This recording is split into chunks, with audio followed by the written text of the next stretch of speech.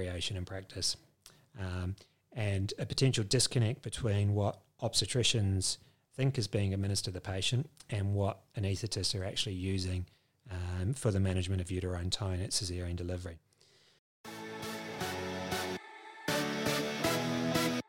Welcome to episode 58 of the Obs and Gynae Care podcast.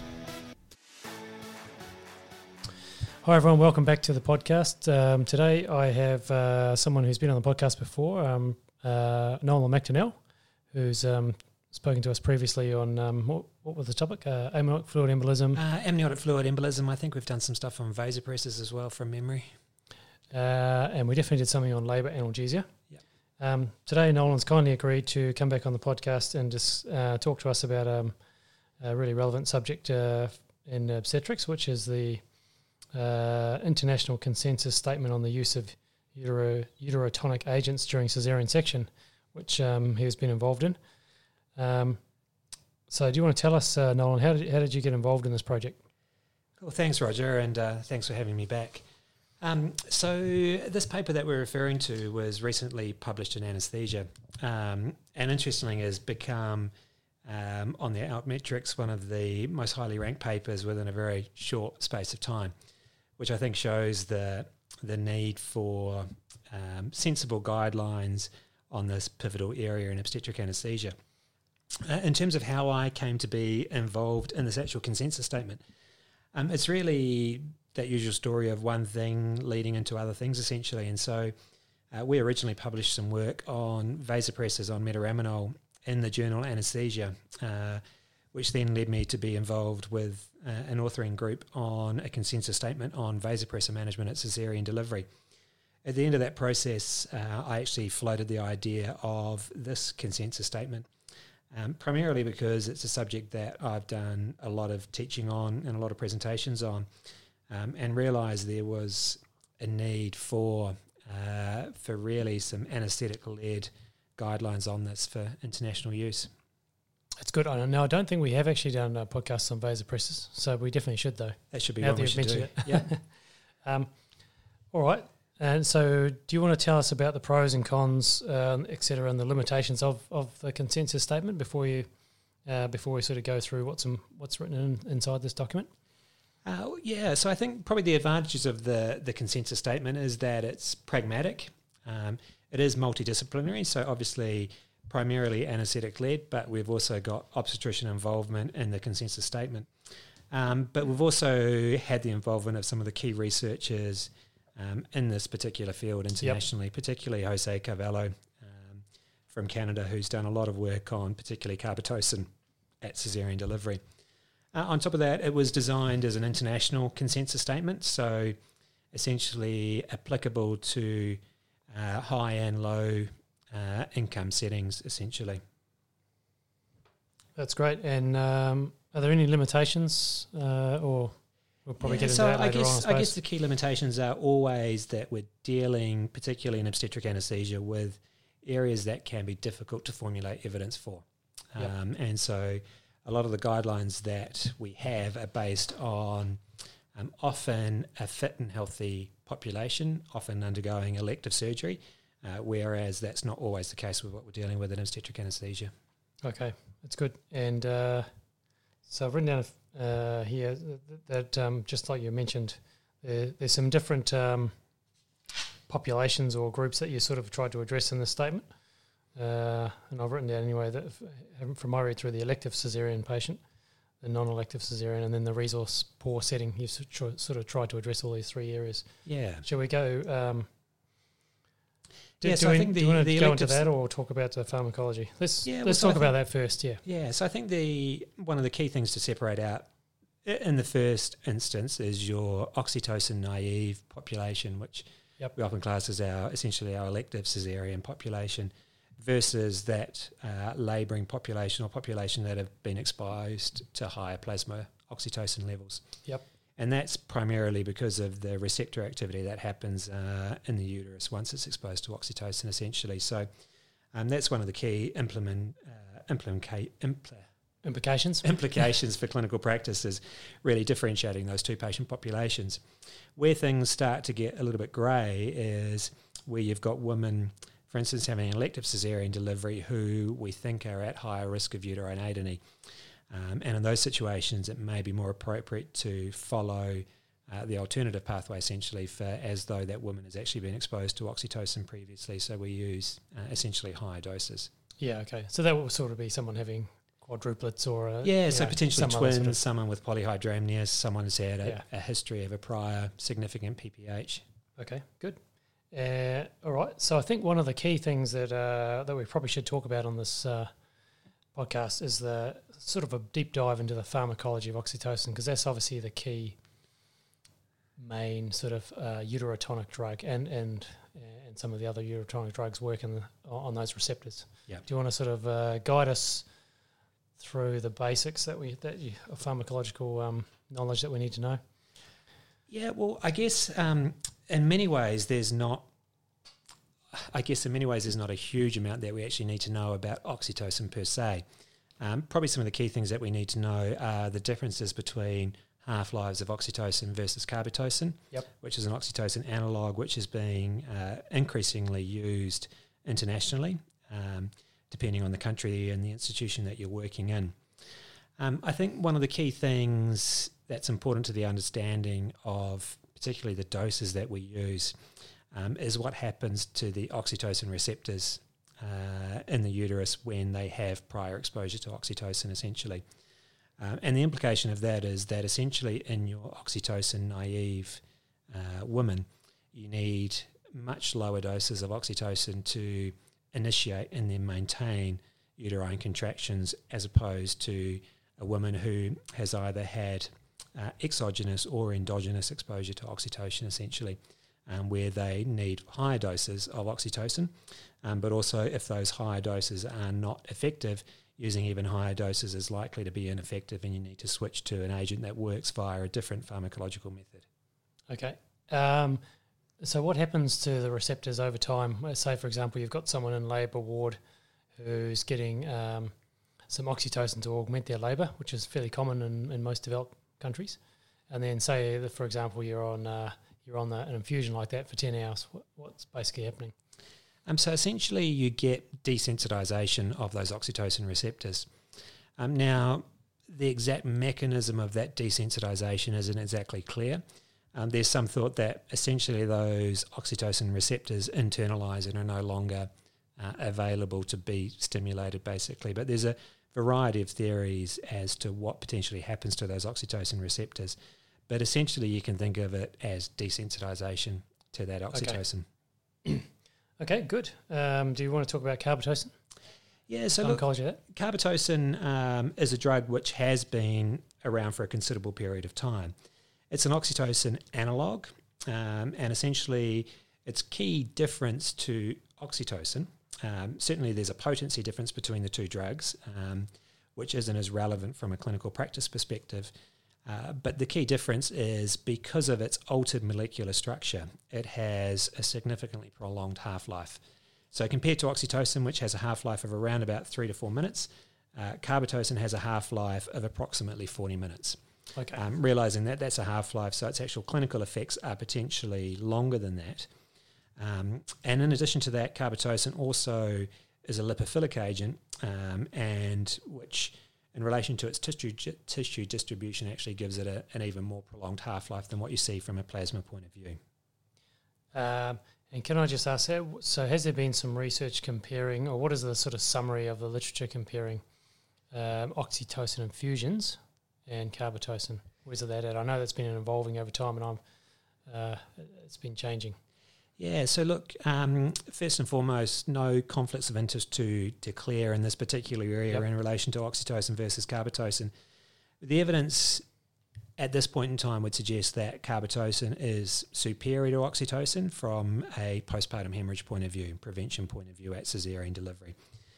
So there's been models that have been done in both the UK and in Malaysian settings, which have essentially showed that compared to oxytocin, you get a significant reduction in the incidence of postpartum hemorrhage at caesarean delivery. And when I say significant, we're talking data that's sort of greater than 90% probability of being associated with a lower incidence of postpartum hemorrhage, essentially. So there's good evidence to suggest that carbetocin is potentially a better drug than oxytocin at caesarean delivery. But there's also a number of caveats in terms of understanding some of the differences in terms of the pharmacology between the two drugs, how you go about using them, the appropriate doses, and the potential for side effects with it. Okay, and so just a little disclaimer. So we're going to, once we've gone through the pharmacology, go back and just sort of actually go over what are your recommendations for each of those three groups that we mentioned before. So, so hopefully we'll sort of go into a bit more detail there. Yeah. And then the next class is the ergots, ergometrin, or I think in, what's it called in North America? So essentially we moved to second-line agents in this setting, and that's where I guess there's very minimal evidence to recommend one second-line agent over another second-line agent. It really depends on what you've got available to you and the potential side effect profile of the agent that you're using compared to a patient's particular comorbidities. For instance, if you've got somebody with severe preeclampsia who's hypertensive, then using an ergot alkaloid might be relatively contraindicated in that setting, and you might want to switch to one of your prostaglandin F2 alpha agents. Yep, sounds good. So it's difficult to provide really good advice in terms of second-line agents. Our overall recommendation is obviously if your first-line agent is failing, then early changing to a second-line agent is recommended. So moving to an agent that works through a separate pathway, basically, to oxytocin. Okay.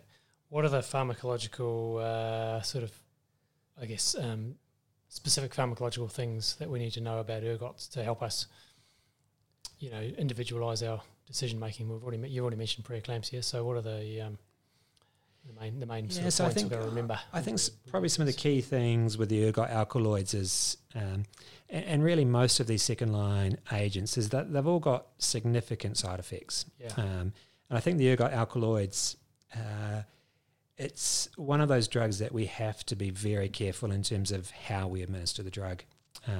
So particularly intravenously, if you read the product inserts for the ergot alkaloids, intravenous use should only be reserved for severe life-threatening circumstances. Yep.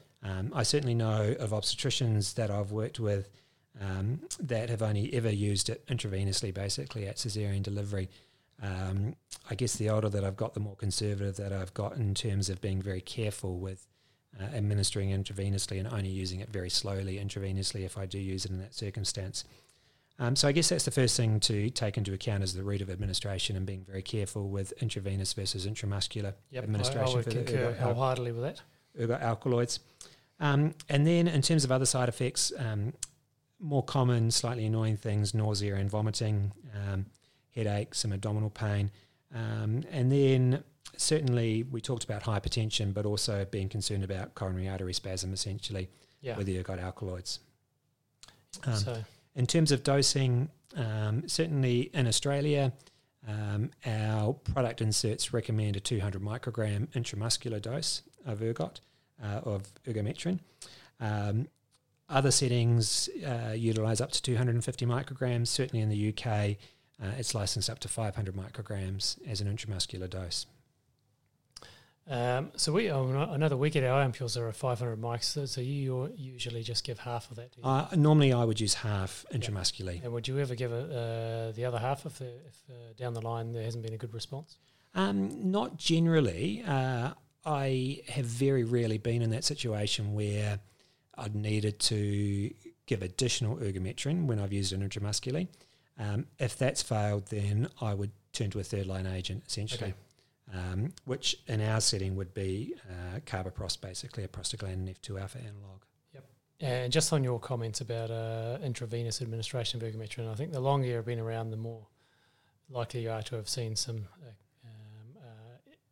severe adverse cardiovascular events, and that's definitely the case. We've seen a few here, with presumed possible coronary vasospasm and pretty severe hypertensive crises. Yeah. I think it's important to remember that with all the uterotonic agents, so oxytocin and carbetocin as well, you can get significant coronary vascular changes associated with them. So they're all drugs, and that's, again, one of the take-home messages. We talk about it specifically in our paper about caution with any patients with underlying cardiac disease, essentially. Yep. And we can talk to that when we come to some of the recommendations, but how we go about administering oxytocin to women with cardiac disease, essentially. Yeah, that's a really important point. So tell us about the prostaglandins that are available and what are the pharmacological sort of important points? Yeah, so prostaglandin F2 alpha, essentially, it gets a little bit confusing because we have, sort of internationally, there's been predominantly two major preparations available. One which has been intramyometrial and one which has been intramuscular.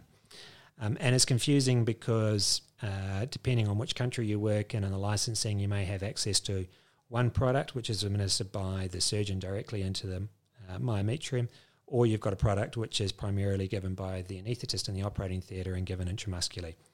But essentially, both agents, so carbaprost and dinoprost, both prostaglandin F2 alpha analogues.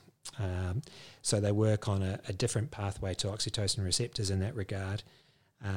They're a second or third line agent, and we tend to reserve them more, I guess, in our setting where we've got access to ergometrin primarily as a third line agent, and often that's because the side effects from it are quite significant. It's not a particularly pleasant drug for patients to have administered to them. You get significant nausea, you can get fevers. Diarrhea is quite common and also quite unpleasant, particularly for the recovery room staff. But then you've also got some other significant issues such as bronchospasm, which can occur. Yeah. Okay. And so this is just throw that out there. I'm not sure if you've got it on this. So if someone's got a history of asthma, it's a comorbidity that is incredibly common. Is it absolutely contraindicated, or is it a relative? Look, I think most of these drugs would be a relative contraindication, essentially. I think most of us are fortunate that we're not in those situations very frequently. But I always think through what would I do if I'm in that particular situation where I've got uterine atony, which is not responsive to our traditional uterotonics plus ergometrin, and it would be a risk-benefit analysis. I know I can potentially treat the bronchospasm with other agents, essentially. So it's really going to be a risk-benefit analysis in those certain circumstances. Right. I guess remembering that not all of our management of uterine tone needs to be pharmacological in nature. So we've got surgical interventions such as things like a B-Lynch suture, and we've also got interventional radiology, which can help in these situations as well. Yeah, and intrauterine balloons, that sort of thing. Yeah. So I guess it's pretty unpleasant if you're in a situation with severe uterine atony where you either have already given ergometrin or you're not allowed to for a contraindication, and then they also have asthma. And finally, so misoprostol, is that what's the evidence for that? Is that used in any manner? Yeah, well, look, interestingly, I think I know certainly locally misoprostol has gone essentially completely out of favour. So certainly within this institution here at King Edward, we very, very rarely now use misoprostol in the perioperative setting for uterine tone management. There is some evidence to still support the use of misoprostol. But again, the routine use of misoprostol with the way that it works is associated with other significant side effects. So again, it's not particularly pleasant from a patient's point of view. It can cause an increase in temperature, can cause nausea as well. So certainly in our situation, it's not something that we use commonly, but depending on the resources that you've got available for you, it might be an agent which you do turn to as a second line agent more commonly. And what are the routes it can be given? So I've seen it being given rectally, but also sublingually. So it can be given transvaginally, sublingually, as well as rectally. Yep. So you can give it through all of those routes, essentially. Okay, so I think we've gone through. Is there any other pharmacological points that you think we should cover? I think that's probably the key issues. I think the rest of it we'll probably tease out as we start to talk about the recommendations that we've made in terms of dosing and that.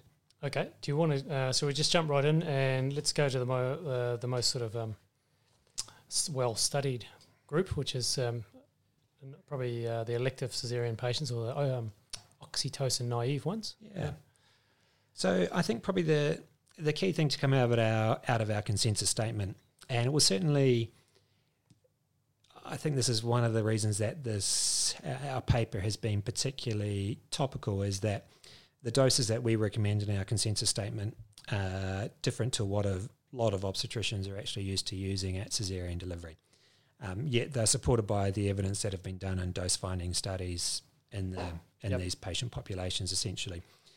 One of the reasons that we did this consensus statement in the first place is that there's a number of surveys which have been done showing a very wide variation in practice, and a potential disconnect between what obstetricians think is being administered to the patient and what anaesthetists are actually using for the management of uterine tone at caesarean delivery.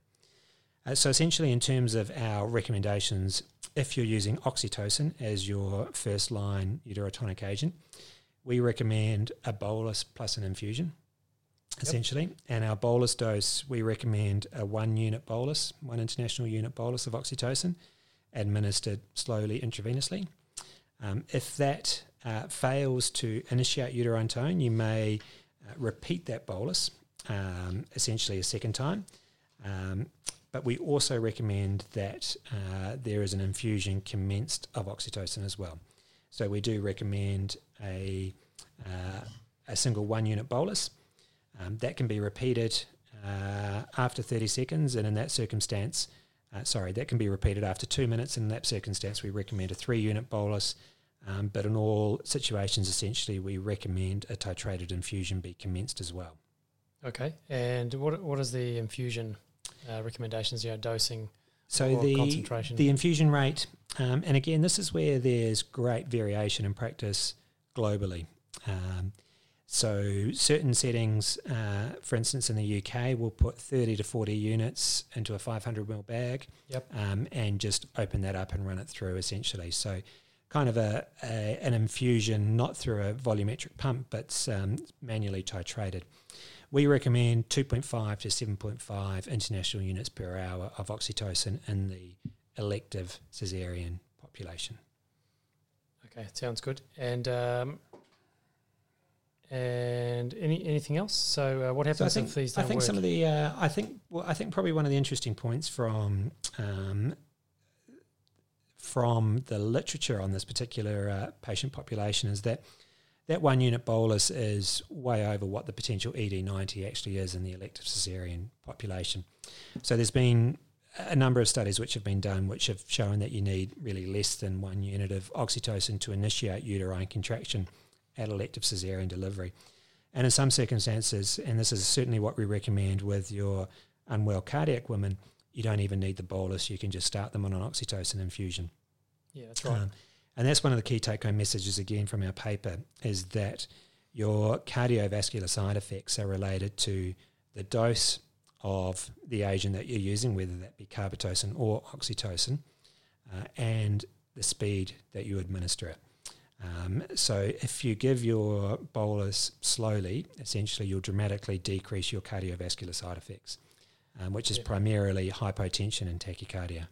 Yeah, and I think it's important to delve into the details of how severe some of these cardiovascular changes can be, because a lot of people don't appreciate that this can cause some really serious problems in patients, and even ones without cardiac disease. If you give 5 or 10 units intravenously,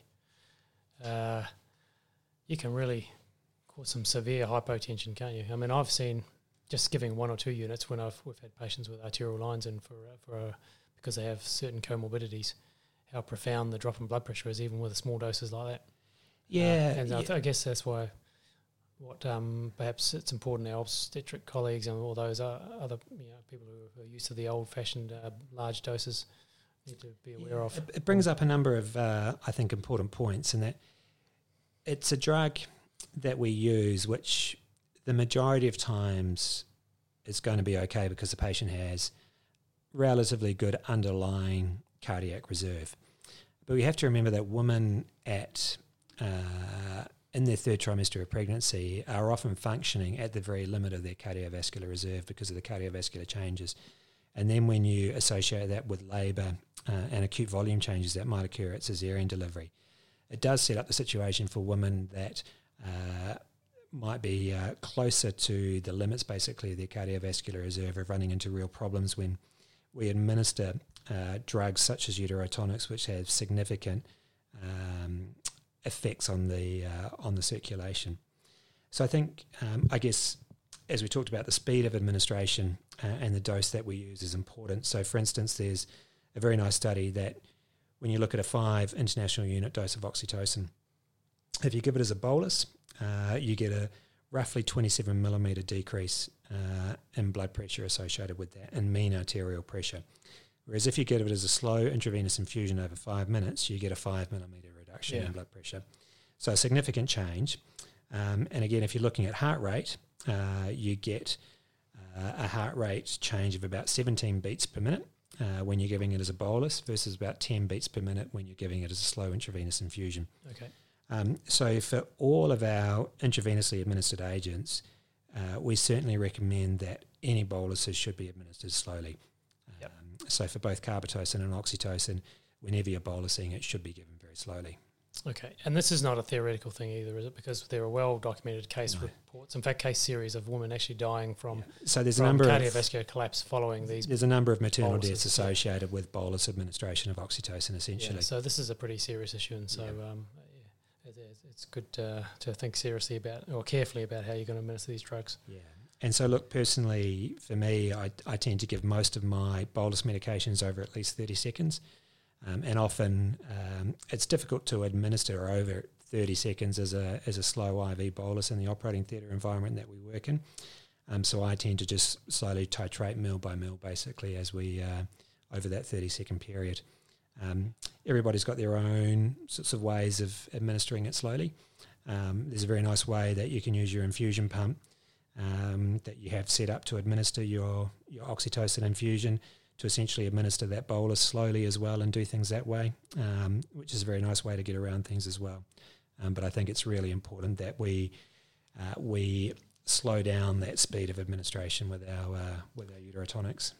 Okay, it's good. That's all right. Do you want to tell us about carbetocin in the elective caesarean or oxytocin naive population? Yeah, so similar to what we've found with oxytocin, and that is in that oxytocin naive population, that you can get away with very low doses of oxytocin to initiate and then maintain uterine contraction. Similar situation with carbetocin, and that the recommended dose is 100 micrograms, but the ED90 is probably less than 20 micrograms. Now, what we don't have good information on at this point in time is if we use a drug which is lower in terms of that ED90, so if we are using a very small dose of carbetocin, does that actually affect its half-life and any other issues further down the track, basically? So our recommendation still in our consensus statement is that for elective caesarean deliveries, our recommended dose is 100 micrograms, but you may be able to consider lower doses in selected circumstances. One thing that is important with carbetocin, and it becomes, I guess, more important when we start to talk about the non-elective setting, is that there is an increased incidence of ST segment changes associated with higher doses of carbetocin. So at this point in time, we can't recommend more than 100 microgram doses of carbetocin. Okay, and it's probably highly likely that once you've given 100 micrograms, you've sort of saturated those receptors anyway. Is that right? Well, unfortunately, the ED90 is probably up around the 120 to 140 microgram range for carbetocin. Okay. So you may be under-treating a certain percentage of the population, but because of those potential for cardiovascular side effects, we can't recommend using a higher dose in that non-elective setting. Okay, so I've certainly had situations where I've used carbetocin and then the obstetrician has sort of told me maybe 15, 20 minutes after delivery, they're not happy, can I start an oxytocin infusion? Any comments about that? That's a very, very contentious area. Yeah, and it's difficult, isn't it? I mean, I personally, the patient was fine, no tachycardia, no hypertension. Look, it's difficult to know. I will be honest and just state that I sit on the fence on this one. Jose Carvalho from Toronto is the world expert in this setting. He's on our consensus paper, and he quite firmly states that you should not be using the two together. However, pragmatically, I do see it being done. I guess I don't see it as potentially causing significant harm.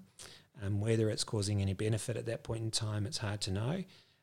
So it's not something I'm particularly passionate about in terms of saying that we should or should not be doing it. It's just a very contentious issue, and we don't really have good evidence to guide us one way or the other. Yep.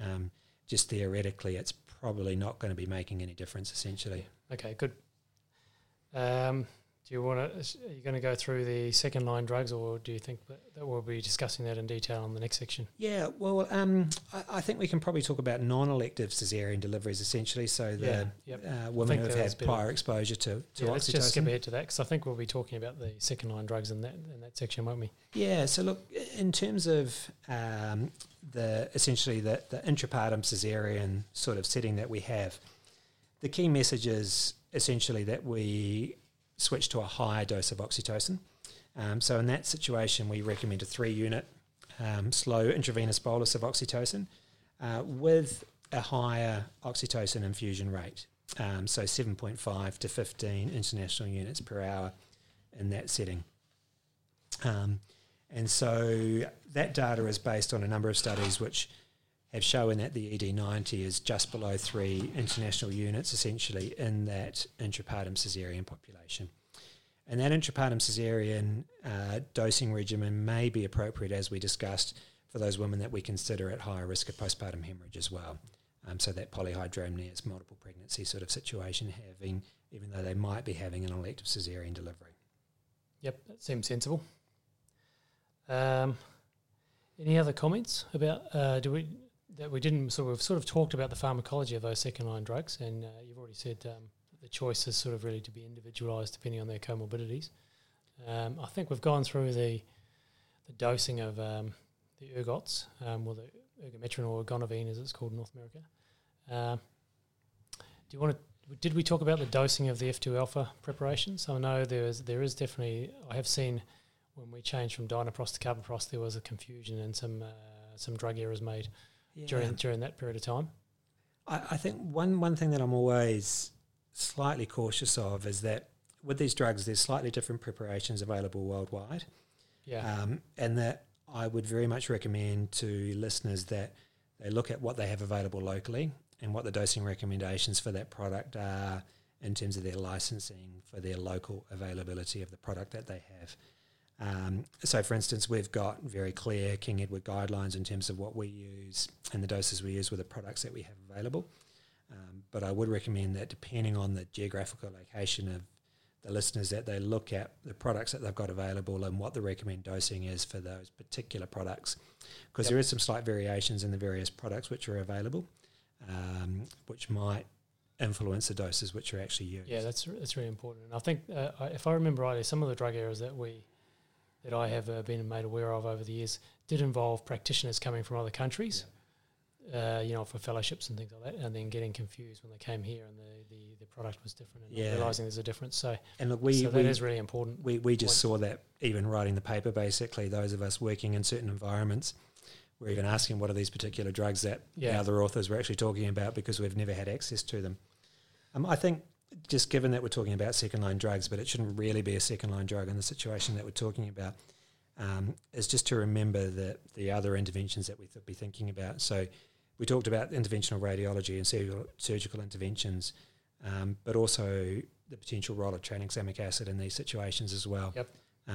Is an important one to be considering in all cases of postpartum hemorrhage, essentially. So if you're thinking about needing to move to a second-line agent because of uterine tone and blood loss, you should be thinking about using tranexamic acid in these situations as well. Yep, that's a good point. So obviously, and a lot of bleeding is multifactorial, isn't it? Yep. So especially in the non-elective caesarean setting, it's not always just one thing. It's often a combination of lots of things. So you've got to keep your mind. We talk about the 4 Ts, and while uterine tone is the most common, the contribution from the various other potential pathways and things, it is often multifactorial, basically. Yeah, that's right. So certainly don't forget about using antifibrinolytics and using tranexamic acid. There's good evidence out there which shows that tranexamic acid is firstly efficacious in terms of reduction of blood loss, but also safe. And the women trial was probably the best example showing the safety of that drug in terms of the follow-up that was done with it and the lack of an increase in adverse outcomes associated with the use of tranexamic acid. All right. Do you want to talk to us a little bit about? I think the guideline has put together some recommendations or something for those who work in resource poor settings. What sort of considerations does it talk about? So we have kept the resource poor settings or the resource limited settings relatively brief in the paper. I think one of the interesting issues that I think was more of an issue until recent times was the heat stability of the oxytocin and carbetocin preparations. Yes. Now, certainly the agents that we've got available to us in Australia are heat stable, so they don't require any refrigeration essentially. So that's certainly something which is useful in a resource limited setting where you might not have access to refrigeration for these particular agents, but it is something to keep in mind. We do talk about potentially the intramuscular route of administration if intravenous access is not available. So while we would recommend the intravenous route of administration, there are dosing recommendations for both oxytocin and ergometrin to be used in an intramuscular setting, basically, where you might not have intravenous access. Okay. I'm struggling to think that if someone's having a cesarean, they usually would have intravenous access, but I guess in some really, even in a resource poor setting, but I guess there are times when that might not be the case, either after they've left the theatre complex or perhaps in some really basic situations where intramuscular ketamine or something like that. So I could imagine some situations where it might have just been intramuscular ketamine. You might not have access to intravenous fluids. And I think if we're moving through the actual paper itself, one of the things we do touch on is the safety in terms of administration of these uterotonic agents. So if you administer one of these uterotonic agents before that baby has been delivered, and some of the doses that we recommend within this paper, you could cause significant fetal compromise, essentially. So it's one of our last recommendations in terms of the consensus statement, but a very clear recommendation that we make is that practitioners have strategies in place to limit drug errors. Yes, very so important. Certainly in our institution, we don't allow the drawing up of any uterotonic agent prior to delivery of the baby. And that's just a safety protocol that we have in place to avoid that inadvertent administration of that uterotonic agent. And even though it might be a 1 in 10,000, 1 in 100,000 event, when, for instance, you're an institution such as ourselves doing a couple of thousand caesarean deliveries a year, it is a sort of adverse event that if you allow that drug to be drawn up prior to delivery, that will potentially happen. And so that's why we mandate that we don't allow any of this to be drawn up prior to delivery of the baby. Okay, thanks, Nolan. I think that is actually a very thorough discussion of what is a very important topic. Have you got any final comments about future research? And maybe someone out there is listening is enthusiastic. What sort of future research do you think we need in this area, or any final comments about what's missing, what the future holds? Well, I think it's an area which is a very difficult area to research in. So I think I just want to keep that in the back of everybody's mind, because it can be very difficult to get objective assessments of uterine tone and also objective assessments of blood loss in the operating theatre. And I think as we improve our ability to actually appropriately assess uterine tone and assess blood loss, then the research that we're able to do with appropriate use of uterotonic agents is going to be so much better than what we've got available at the moment. Okay, thank you for your time, Nolan. Thanks, Roger. Looking forward to getting you back for the talk on vasopressors. Thank you.